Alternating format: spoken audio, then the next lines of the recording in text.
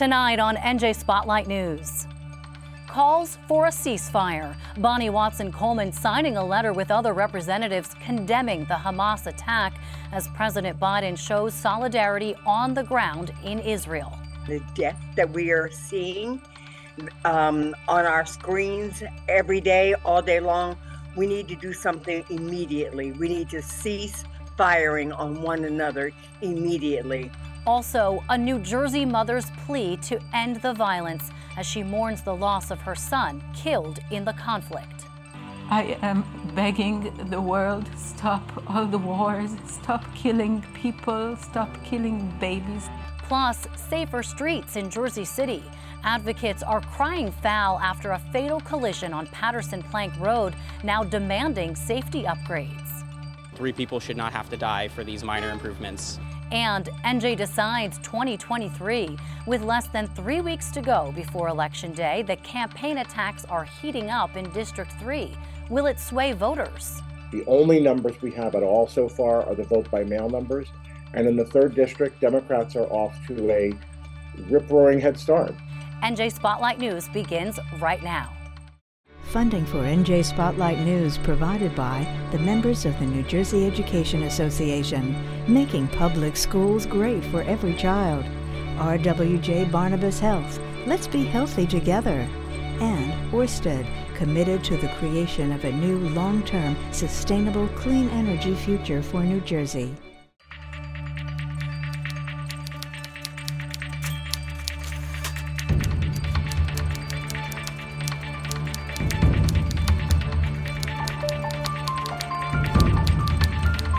From NJPBS, this is NJ Spotlight News with Brianna Venozzi.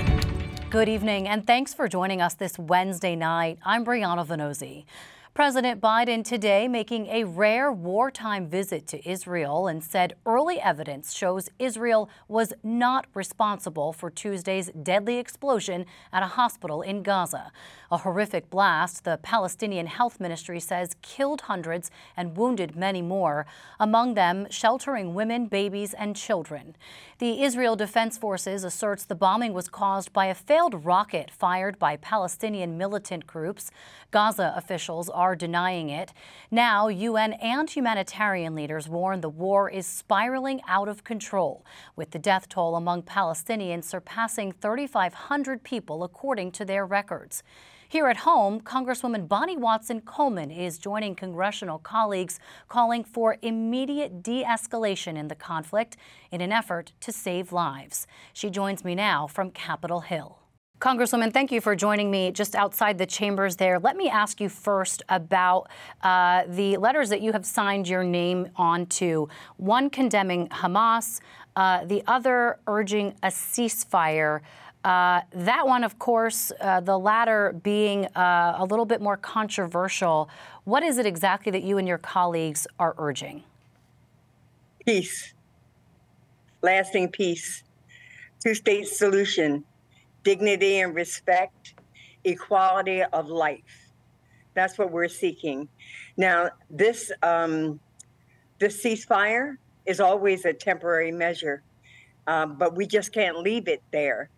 But because of all the devastation and the death that we are seeing on our screens every day, all day long, we need to do something immediately. We need to cease firing on one another immediately.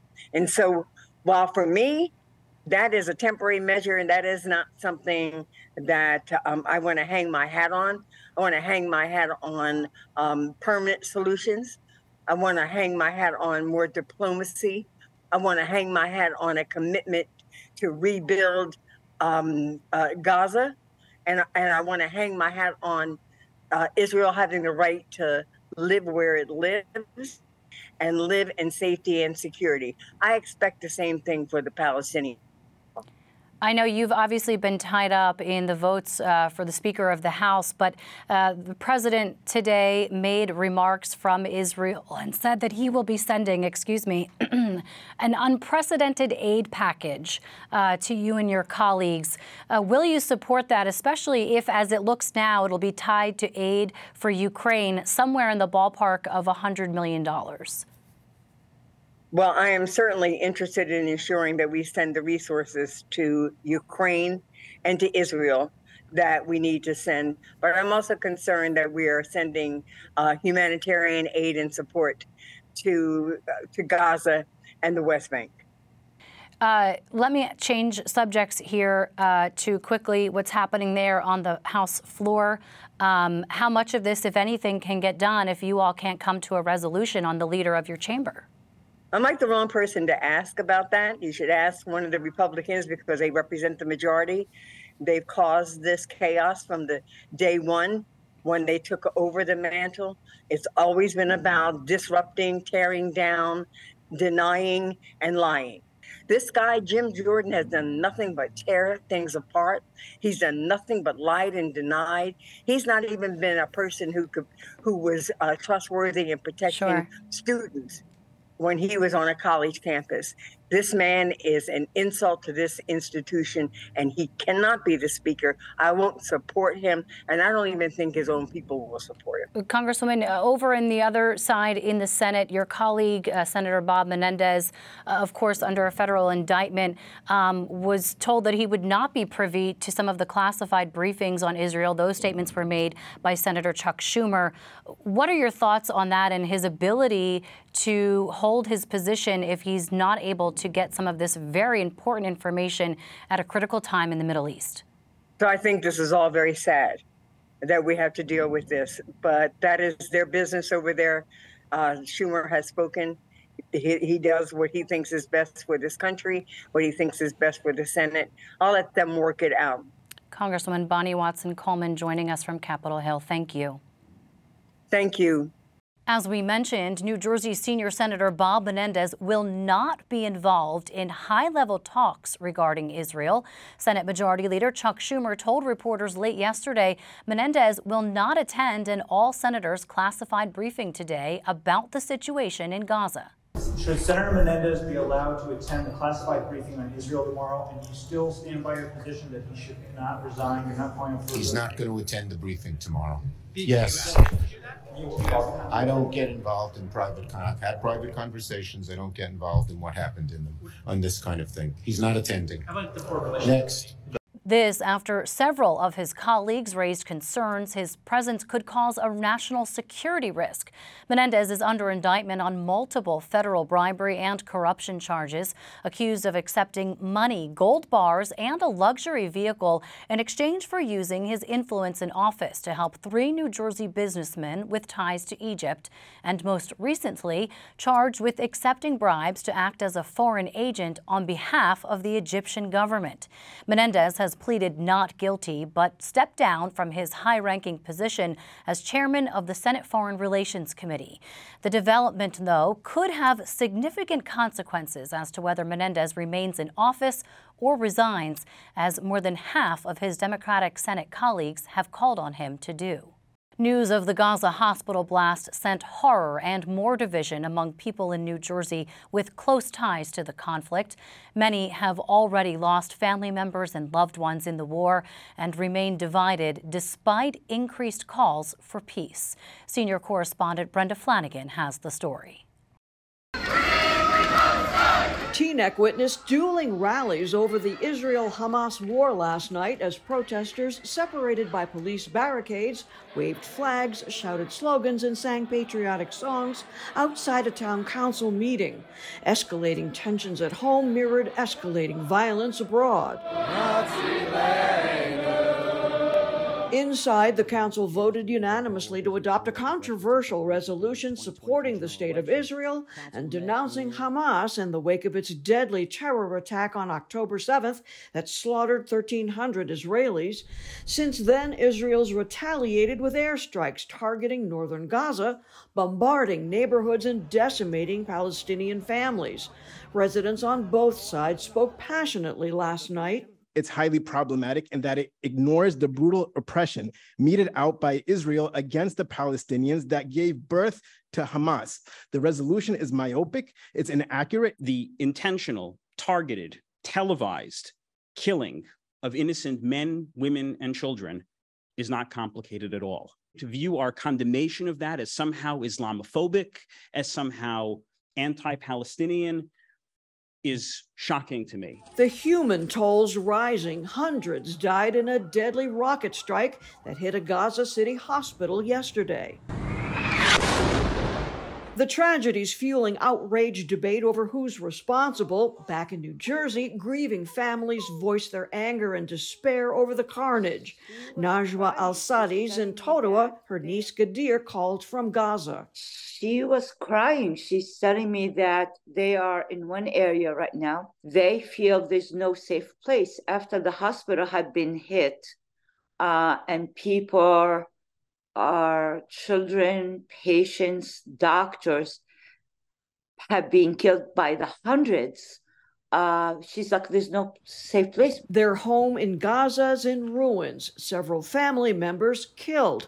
One niece, Neda, is sheltering with the Red Cross. As for Gadir, people have lost hope, and I don't blame them. The world is being extremely biased. Israel warned 1 million Palestinians to evacuate to southern Gaza as it apparently prepares for a ground invasion to eradicate Hamas. Airstrikes have already killed 5 members of North Halden resident Suzanne El Farah's family. So when you're saying that you're going into Gaza with the goal of destroying the Hamas networks, does that mean all the rest of Gaza is collateral damage? Well, Hamas are just murderers, just bloody murderers. Igor Kimmenfeld spoke via Zoom from near Ashkelon in Israel. You could hear rockets exploding in the background. His dad, Daniel, went fishing October 7th and is missing and presumed dead in the Hamas attack. Kimmenfeld, who's from Gibbsboro, feels no mercy for Hamas. They have no value of human life. And whoever supports them is as good as them in my eyes. My family is devastated. My dad was the leader of this family. War is not the answer. A grief-racked Mikhail Halov posted photos of her 20-year-old son, Leor Abramov, a New Jersey native who was murdered when Hamas opened fire at the rave music event October 7th. I am begging the world, stop all the wars, stop killing people, stop killing babies. She wept, her message that everyone in this war is wounded and that it needs to stop. And I want to say that in my name, I want no vengeance. I'm Brenda Flanagan, NJ Spotlight News. Well, it wasn't a single incident, but a culmination of complaints about the Trenton Police Department that's prompting a federal investigation. New Jersey's U.S. Attorney's Office on Tuesday launched a probe into the capital city and its police officers, focusing on alleged use of force. Federal authorities say they've received serious and credible reports of officers making illegal stops, searches, and arrests, and the investigation is intended to root out possible civil rights violations. Senior correspondent Joanna Gagis reports. There are people being pulled over, again, just stopped, and there's no justification in it. There are incidents where abuse occurs, where officers are putting their hands on citizens. Community advocate Darren Freedom Green says these instances of police misconduct, even abuse, happen weekly in Trenton. They just punched him and all. Look at him! In response to the community's outcry, the Department of Justice yesterday announced it's opening an investigation into the Trenton Police Department and the city of Trenton. There may be ongoing constitutional violations with how members of the Trenton Police Department operate. This is why we are starting a civil rights investigation of the police department and the city of Trenton to determine whether there is a pattern or practice that deprives individuals of their rights. U.S. Attorney Philip Selinger made the announcement after holding a town hall recently where he heard these concerns directly from Trenton residents. This investigation will focus on 2 core areas. First, whether the Trenton Police Department is engaged in a pattern or practice of using excessive force. And second, whether the Trenton Police Department is engaged in a pattern or practice of unlawfully stopping, searching, and arresting individuals traveling on foot or by car. Selinger's office reviewed countless public records and Trenton police body camera footage. We can see, numbers alone with the racial disparities already show there's a problem. We have a city that's 49% Black, and yet 75% of all arrested are Black individuals.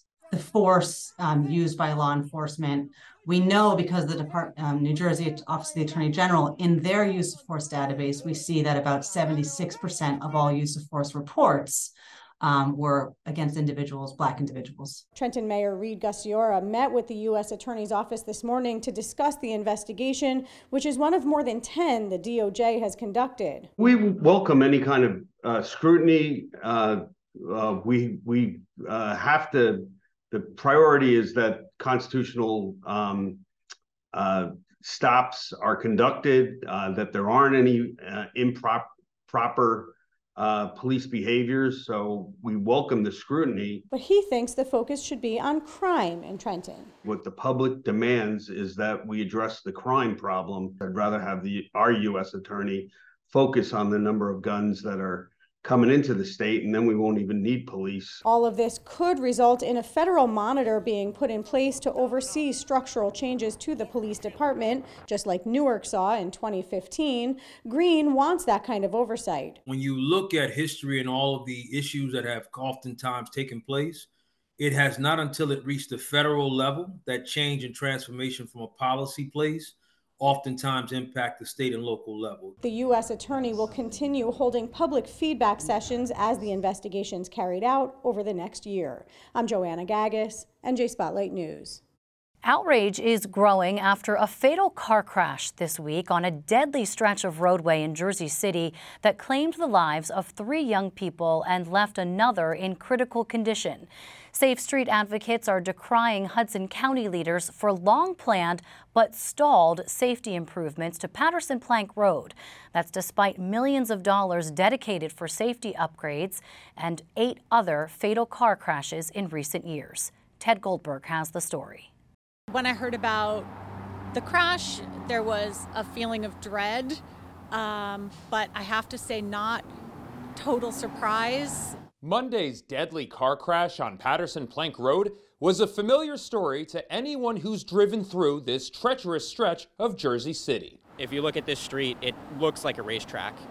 You've got winding corners, you've got nice wide lane widths, and fresh paving that makes people think that they can drive much faster than they safely can. Between the years, the 3-year period between 2016 and the end of 2018, there were 114 crashes on this stretch of road. And that doesn't even include, that was just car crashes. That doesn't even include pedestrian and bicycle crashes that happened. Those numbers come from a road safety audit done by Hudson County 3 years ago, examining 1 mile of Paterson Plank Road near Congress Street.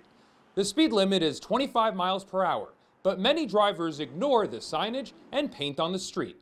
New Jersey law says that I can bike on this road and that people have to give me 4 feet of space or slow down and pass at less than 25 miles an hour. Truthfully, that doesn't often happen. If you try and bike on this road, you're going to get close past, you're going to get honked at. It's going to be incredibly scary. This has been dangerous for many, many years. After 3 people died in a crash here on Monday, county employees started putting up delineators on Paterson Plank Road this morning. County Commissioner William O'Day and advocates have theories as to why this cliffside road causes so many problems. You speed down, and if you're coming up, you speed up. And an area where a lot of the incidents have occurred seemingly to be at almost the same point. So they wonder if there's an acceleration on both ends that causes that. And obviously there've been head-on collisions, which is one of the reasons things like a barrier are being looked at as an interim solution. The lane width for the cars is pretty wide, and that just encourages car drivers to drive fast. We would recommend 10.5 feet for lane width. That actually forces drivers to slow down. You can put in signs, you can put in rumble strips, you can put in paint, but it's pretty clear that those mechanisms don't actually slow drivers down. Advocates are happy about the short-term fix, but they're hoping for broader, long-term solutions. 3 people should not have to die for these minor improvements. We should be proactive, and we should be improving streets so that no one else has to be lost at the hands of traffic violence. Hudson County has dedicated $12 million to adding improvements here, and the county's new Vision Zero task force will likely take a good hard look at what can be done. There's a process that will take place. There'll be a professional brought on board. which we're hoping to do sooner rather than later. And then the community gets input. One of the things that I'd like to see done with this roadway is a multimodal, a proactive multimodal design that encourages bikes, pedestrians, drivers, all modes can use it safely and comfortably.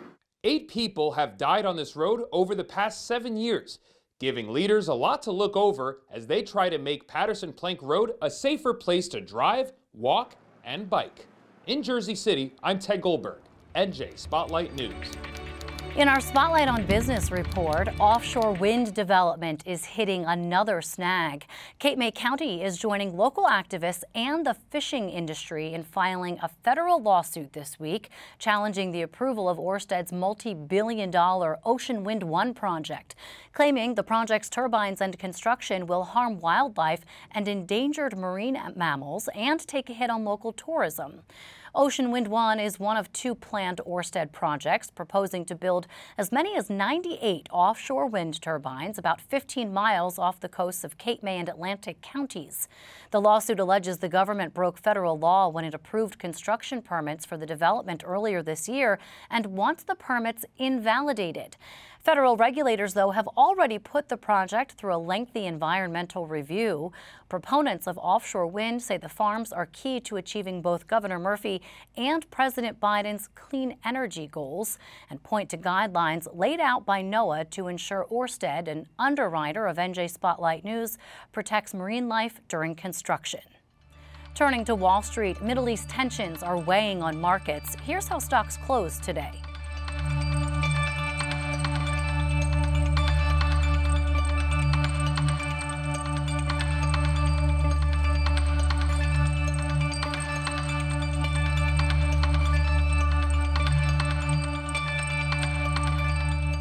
As Election Day gets closer, we take a look at one legislative race in South Jersey that's heating up.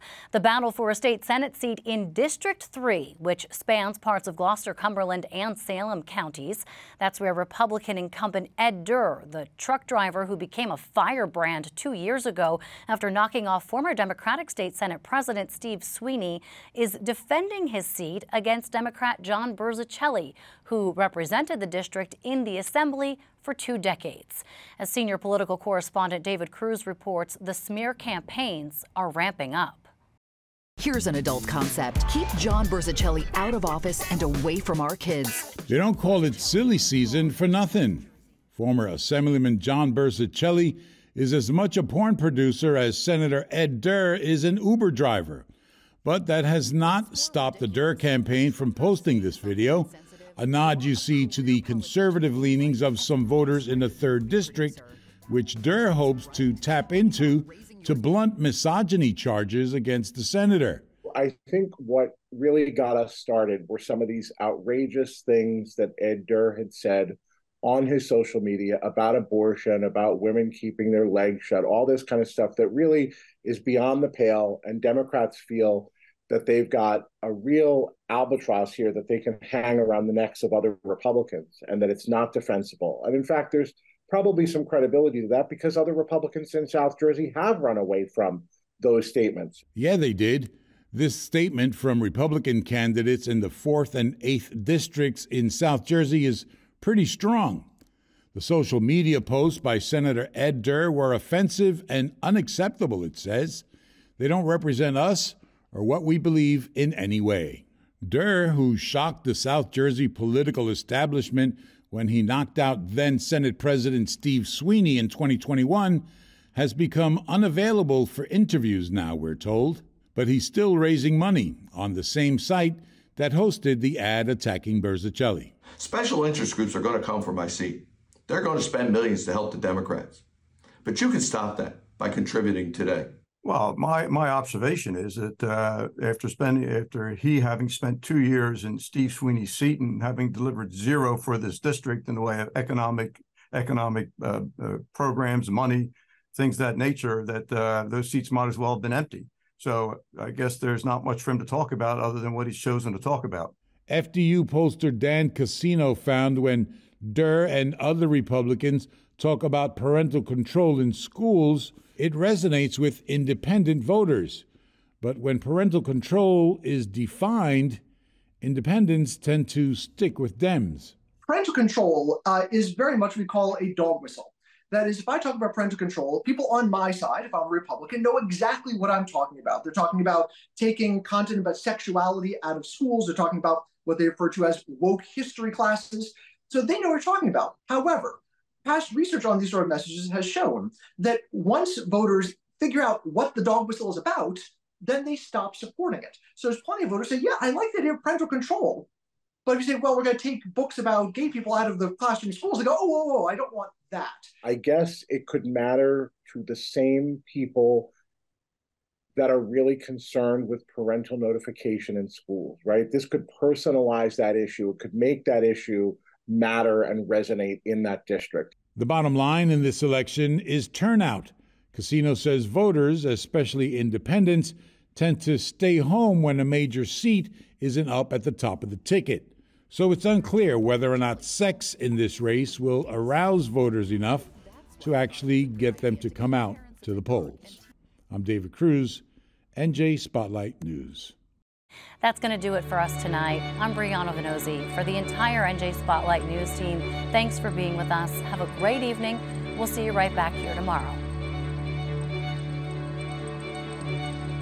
NJM Insurance Group, serving the insurance needs of residents and businesses for more than 100 years.